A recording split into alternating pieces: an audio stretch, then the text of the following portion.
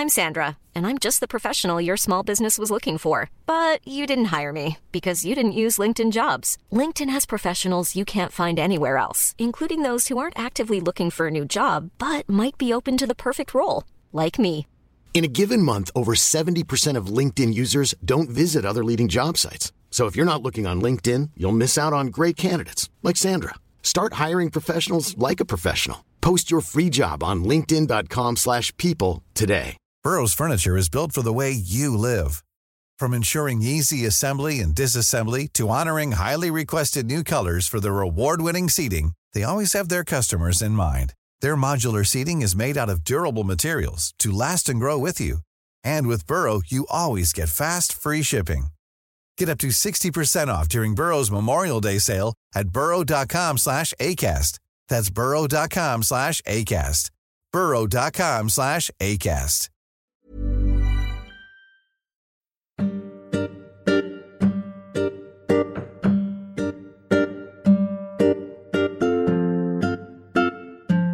Welcome to the Progressive Britain podcast. This is the podcast with the unpopular opinion that progressive centre-left politics has a lot to offer the modern world. This week, we're discussing the representation of women in local government and whether opinion on Brexit is shifting in Leave areas. I'm Progress Deputy Editor Conor Pope, and I'm joined by my colleagues Katie Curtis and Waltham Forest Council Leader Claire Coghill.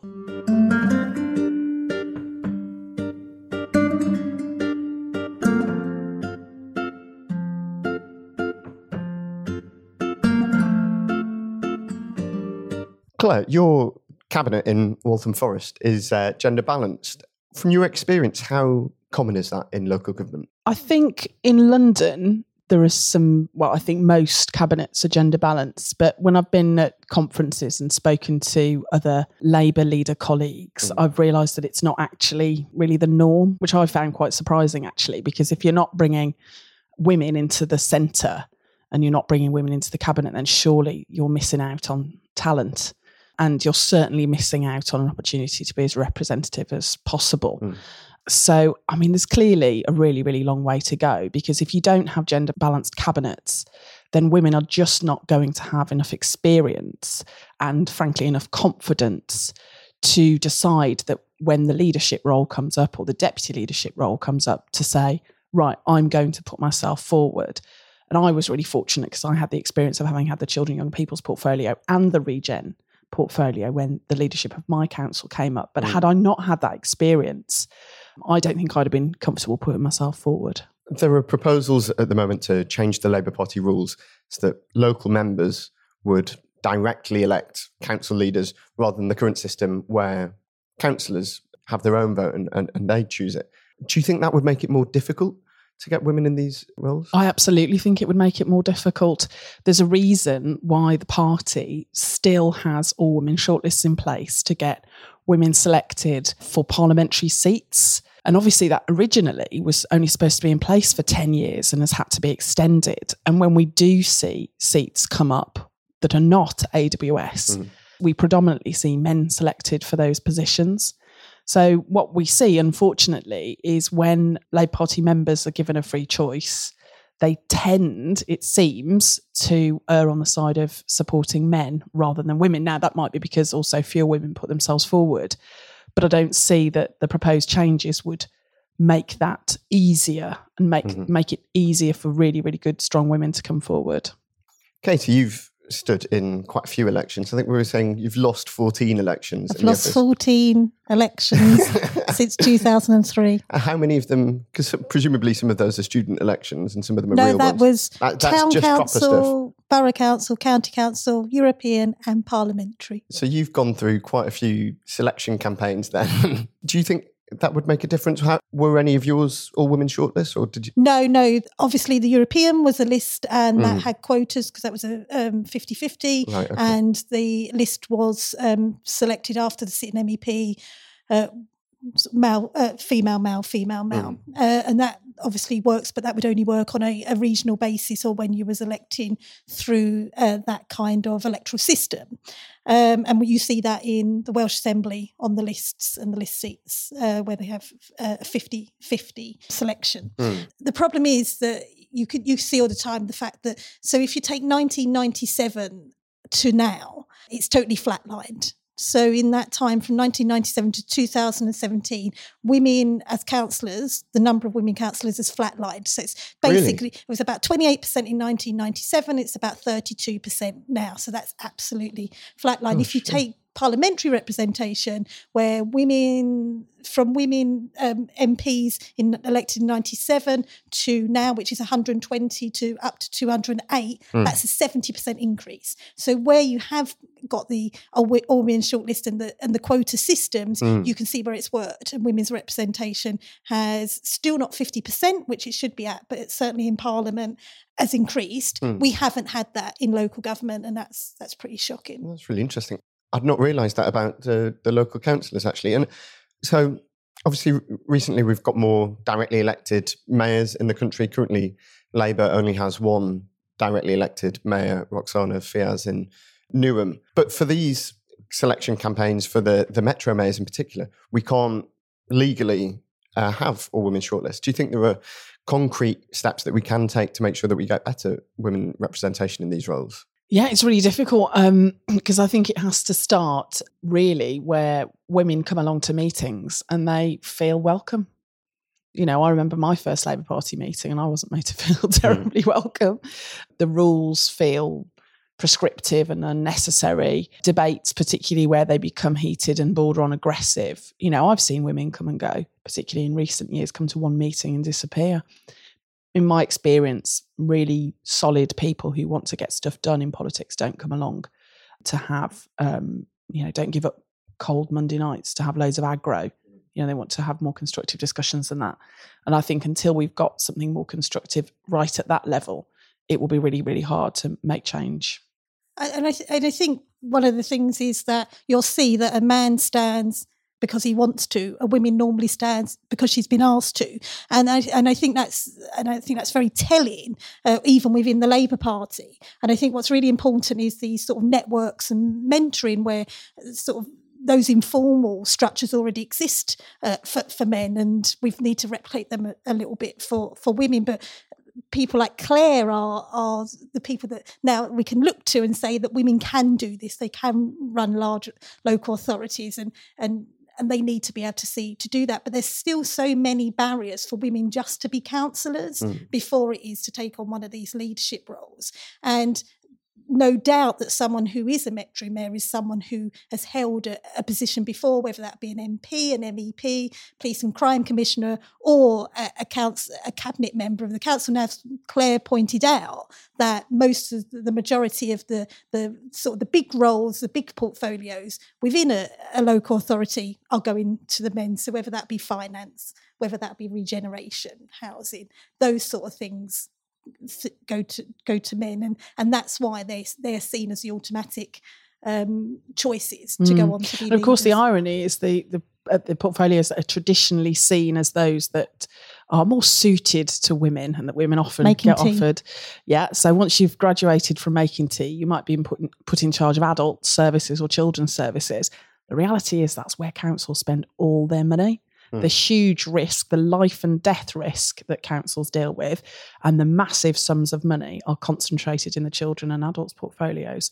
And I just hope that more and more women who have those jobs understand the deep significance of them, and that demonstrates their ability to manage budgets effectively, scrutinise officers really effectively, and that's a great platform to challenge for leadership. And I mean, as the Labour Party, we should be making the moral case for gender balanced cabinets and for more women to have leadership roles. Like, councils have a big part on everybody's lives in this country. They spend every year, and it's getting less every year, I appreciate, but every year they're spending lots of taxpayers' money. And these decisions should be being made by the people who are affected by them. And women are affected by a lot of these decisions, but the decisions are made disproportionately by men. Absolutely. And so that we need to do something. We need to be making that moral case as the Labour Party, and certainly be the ones pushing for the change in legislation to allow quotas in the Metro Mayors. Claire, you mentioned a kind of toxic culture around a lot of Labour Party meetings at the moment. I think we saw quite a bit of that early this year around Claire Kober, who is the leader of Haringey Council and Labour's most senior female local government figure in the country before she stepped down just a few months ago. Obviously, you're a council leader in North London, and Katie, you live in Haringey. How bad do you think this type of debate and culture is getting, and is it becoming more widespread? I think one of the key challenges is that when people can't even begin to acknowledge that there might be some misogyny informing A, their position, and B, the way they respond to an individual. I put up just a little Facebook message about after I'd seen abuse directed at Claire after she decided to stand down, just saying, this is a really difficult situation because we've got women who are going to be standing for council election for the first time all over the country, and they're seeing a very senior female councillor being abused basically online, not by everybody, but by some people. And that my suggestion, which I think is entirely valid, is that some women would see that as profoundly off-putting. I had women who are now in my group who were standing for the first time, who were staggered by the aggression behind all of that. And one of the points I made was that we've only got 17% of Labour leaders in the country are women. That's 1/7.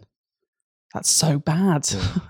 Yeah. And if you're therefore going to target one of our most senior female council leaders, then it would be wise, particularly if you're a man and you're attacking her politics, to make sure that that's what you're doing.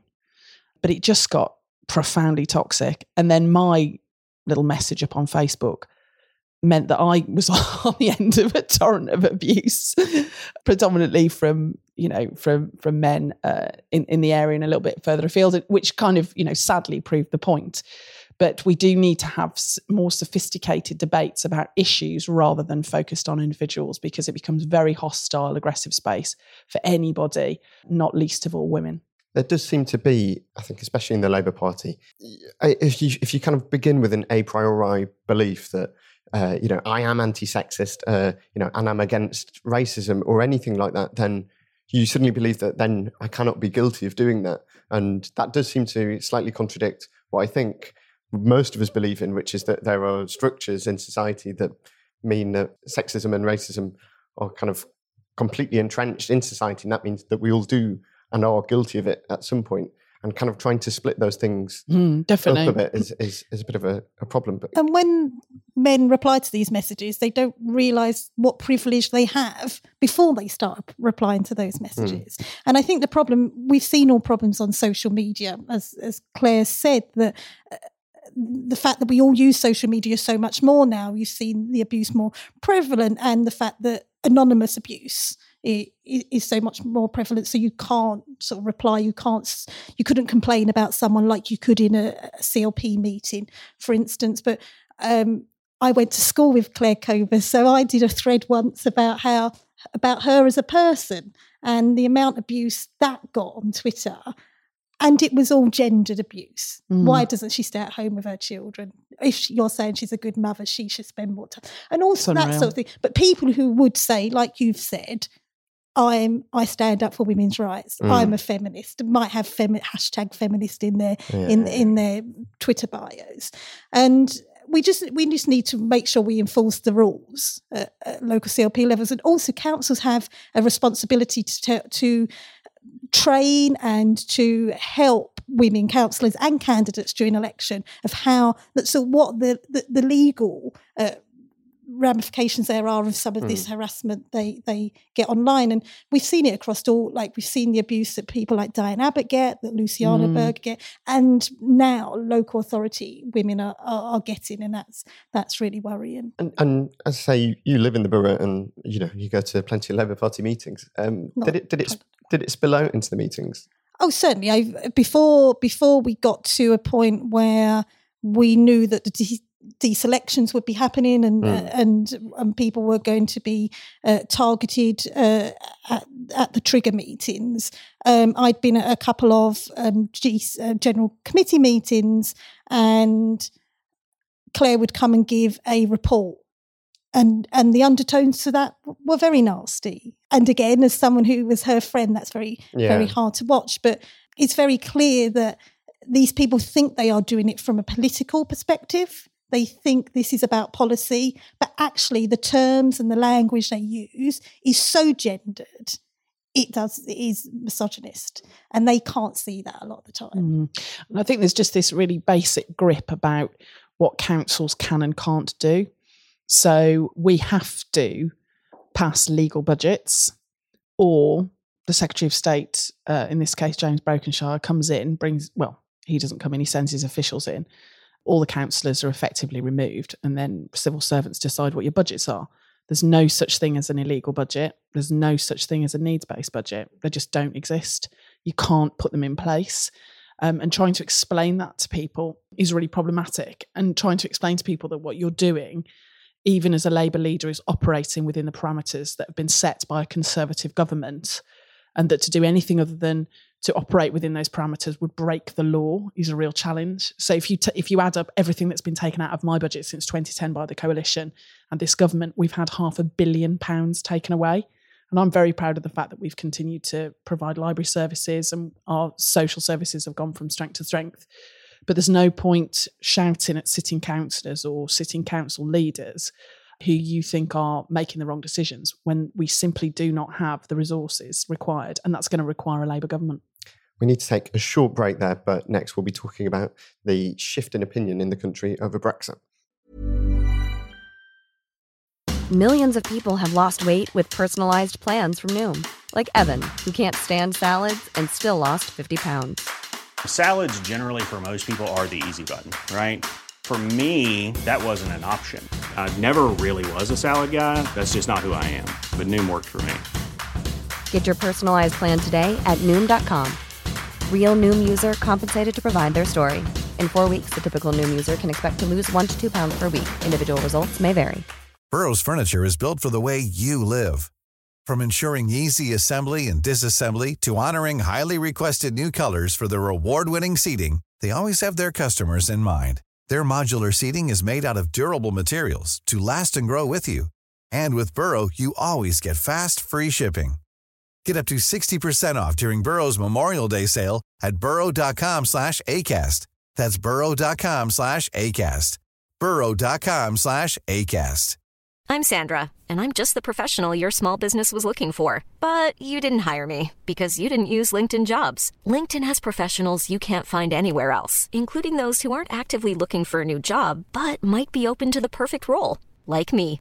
In a given month, over 70% of LinkedIn users don't visit other leading job sites. So if you're not looking on LinkedIn, you'll miss out on great candidates like Sandra. Start hiring professionals like a professional. Post your free job on linkedin.com/people today. My name is Mary Wimbury. I'm standing for Labour's National Executive Committee. Along with my fellow centre-left candidates for the NEC, I'm campaigning for Labour Party members to have a say on Brexit at Labour Party conference. Last year, a stitch-up kept Brexit off the conference agenda. At Scottish Labour conference, the same happened. This year, Labour members must debate the biggest issue facing the country. Sign up to our campaign now at laboursay.eu. Thank you. Over the weekend, new polling showed that over 100 constituencies that voted Leave now would have a Remain majority. Now, all three of us, I think, are from seats that did vote Leave in 2016. Do you guys see a shift in the country in this opinion? Yeah, definitely. Definitely. I've just been back at my mum's this weekend in Birmingham, and I was talking about it with friends, and you can definitely feel the shift. I think people are starting to feel really frightened, actually, because there was no proposition on the ballot that said we will wander into the wilderness with no deal available to us and with no trade deals in place for Britain with anywhere else in the world. And I think that is absolutely terrifying for people. And the reality is the less well off you are, the more frightening that is. I mean, it'll surprise people to hear that I'm from Essex, but certainly looking at the information that's come out the weekend, a lot of the Essex seats have even small, in some places, small swings, but swings from Leave to Remain. The constituency I grew up in, Castle Point, had a 73% Leave vote at the at the referendum, and that's gone down to, in this latest polling, to about 66%. But I know, I have no doubts that those 73% of people who voted Leave didn't vote to be poorer. Yeah. They didn't vote to stockpile food. Not at all. They certainly didn't vote, an ageing population as they are in that constituency, didn't vote to not know where their next lot of medication is going to come from, and or how their local authority is going to afford their care as they get older, because of they've got no money left. And I certainly know that from a fact from talking to my parents' neighbours, that none of them voted for a no deal. Absolutely. Yeah, Hope Not Hate produced a map of all of these theoretical swings, which is interactive. You can click on any seat in the country. It's brilliant. Katie, I know that you were poring over it. Fell down the rabbit hole. Yeah, for ages. So I noticed that Southend West, Chelmsford and Colchester in Essex all went from Leave to Remain. Blackburn, where I'm from, went from Leave to Remain, and there was 4 seats in Birmingham. What I found quite interesting, actually, anecdotally, is actually I had quite a few friends who were my age, mid to late 20s, who voted Leave back home, which I think is people tend to find it unusual. They see it as completely an age gap. But actually, people like that, I feel, have been slightly removed from this conversation slightly, that actually you wouldn't have had this without still, I know the majority of young people did vote to stay in, but actually quite a lot of them still didn't. And there isn't much interrogation of why that is so much, because they're not harking back to the 70s, the 50s. They have no interest in that. They just have other concerns. And I found anecdotally that actually it's them more than the older people that I knew who've voted Leave who've been changing their minds. And I'd be quite interested to see if there's any shift in that kind of I mean, we don't need a big shift for there to have been a change in what that result was. And certainly if there was another vote at some point, there's not going to be many minds that need changing. And so looking at this for somebody who believes we should have a vote on the final deal, looking at this data is really heartening to see that it is only certain people who can afford to have the country leave without a deal. Claire, on the back of the local elections this year, you wrote a piece for Progress magazine about the need to recognise that policies and arguments that work in London don't necessarily hit home in the rest of the country. There was a particular bit that I thought was really good. You wrote, I moved from the Midlands to London for the opportunities this city offers its residents. But why do people like me move, and what opportunities are open to those who remain outside of London?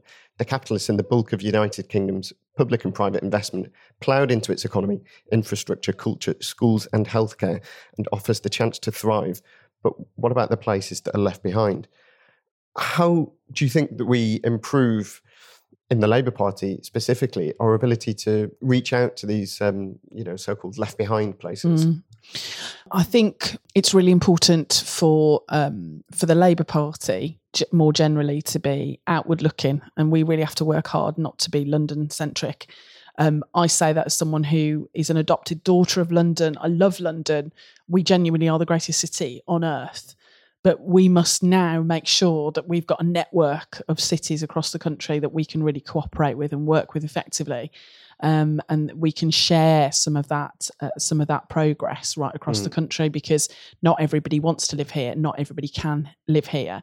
And if other cities aren't a strong proposition, then the pressure on London's resources will simply just grow and grow.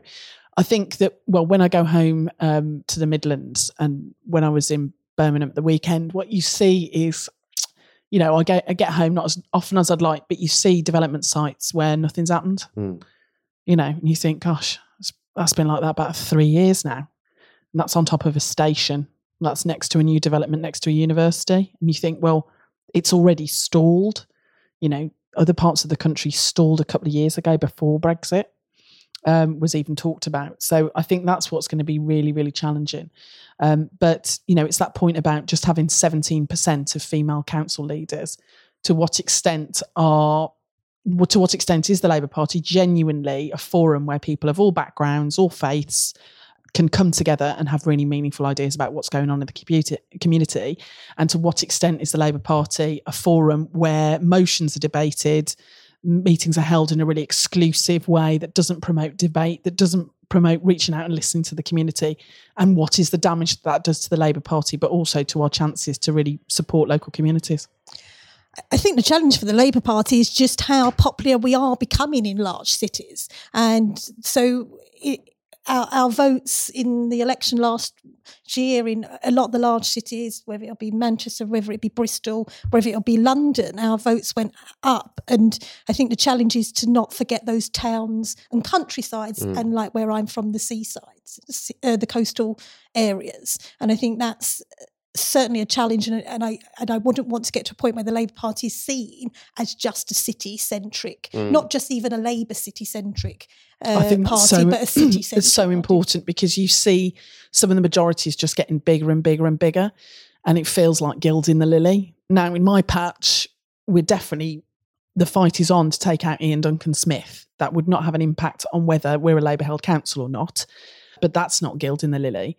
But when we don't hold all sorts of councils outside of London, and where that means that we are massively damaging our chances of winning parliamentary seats, because we don't have councillors on the ground, we don't have motivated, organised activists on the ground, that becomes a massive, massive issue in terms of building towards a parliamentary majority. And also, what do we have to offer the people who live in these places? Absolutely. Like, we seem like we've got stuff to offer the people who live in this city, but 32 miles east of here in Thurrock, the people even last year didn't see that we had anything to offer them. And I think that's what we need to start formulating policy around. Definitely. I think, was Thurrock one of the in this polling, was that one of the flipped seats? Yeah, no, it didn't flip, wasn't. but there was about an 8% difference. And this is a seat that's quite recently where UKIP have from the council.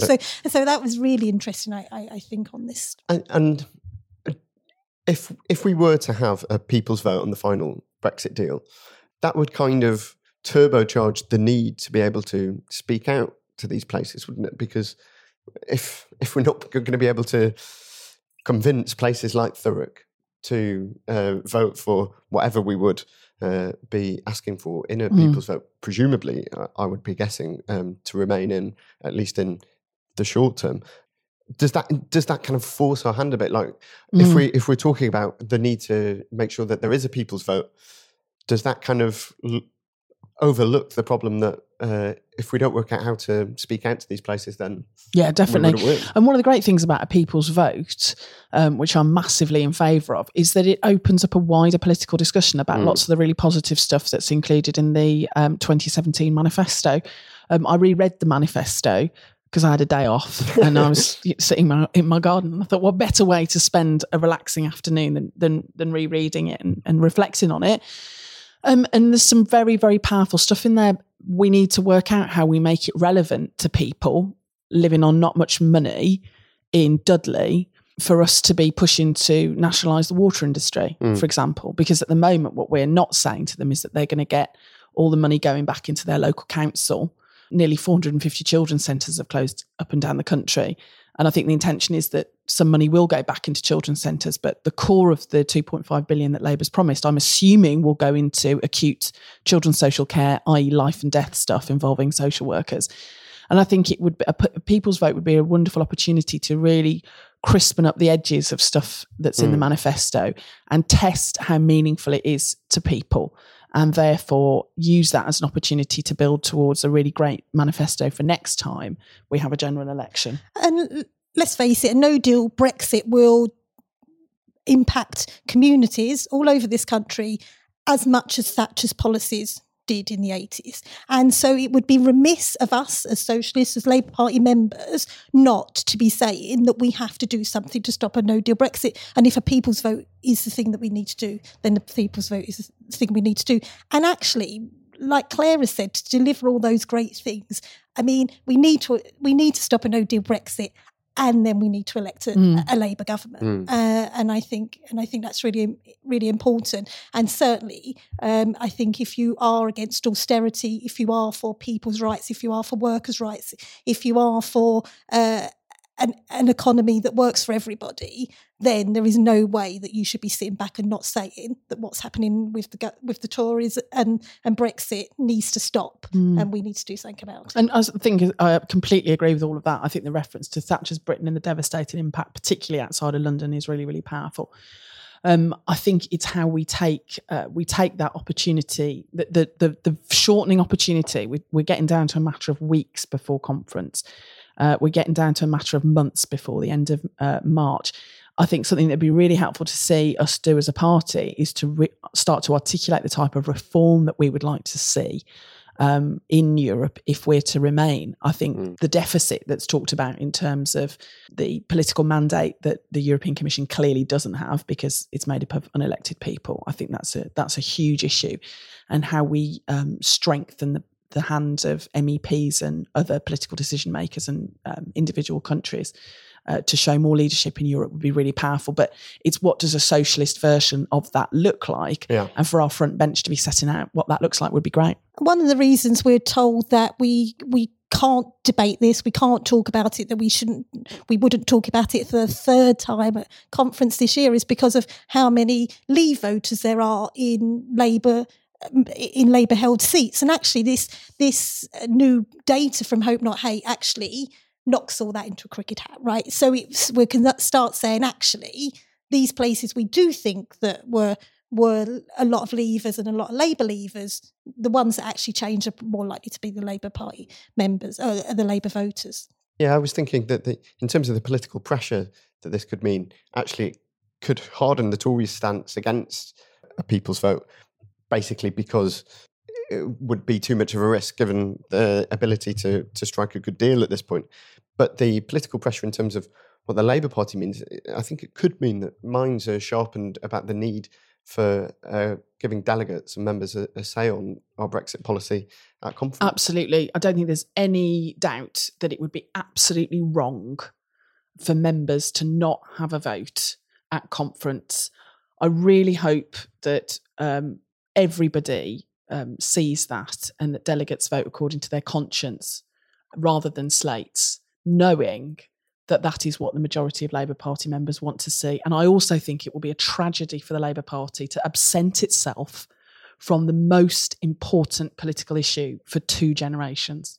And motions are being passed all across the country in CLPs up and down the land by all wings of the party. I make this point. Completely right. I make this point a lot about this isn't a right and left issue. This is a right and wrong issue, and those of us who know this is what we need to be doing to help the country, to save the country, to enact all the things that we want to do as Labour Party members, that we need to have a conversation about this. Absolutely. And the reality is that this scenario that would be fantastic to see played out would be for the party's position to change to a people's vote, for that to start to apply more generally, that to put significant political pressure on for there to be a people's vote, because I don't see how a Tory government could go on if there's a people's vote and say, for example, that vote were to be Remain.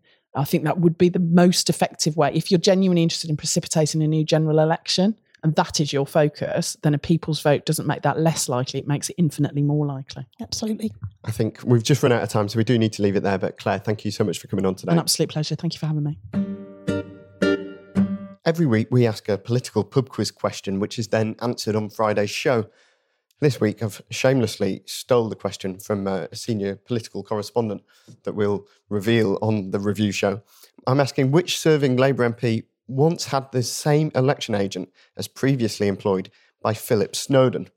Send your answers to office@progressonline.org.uk or @progressonline on Twitter, and you could win a Progress mug. We need to wrap up now, but we've been delighted to have Claire Coghill joining us today. Do send in your questions and comments through Twitter, email, or best of all, as an iTunes review, and we'll respond to them on Friday's show with the best iTunes comment winning a prize. And don't forget to subscribe and rate. Thanks for listening.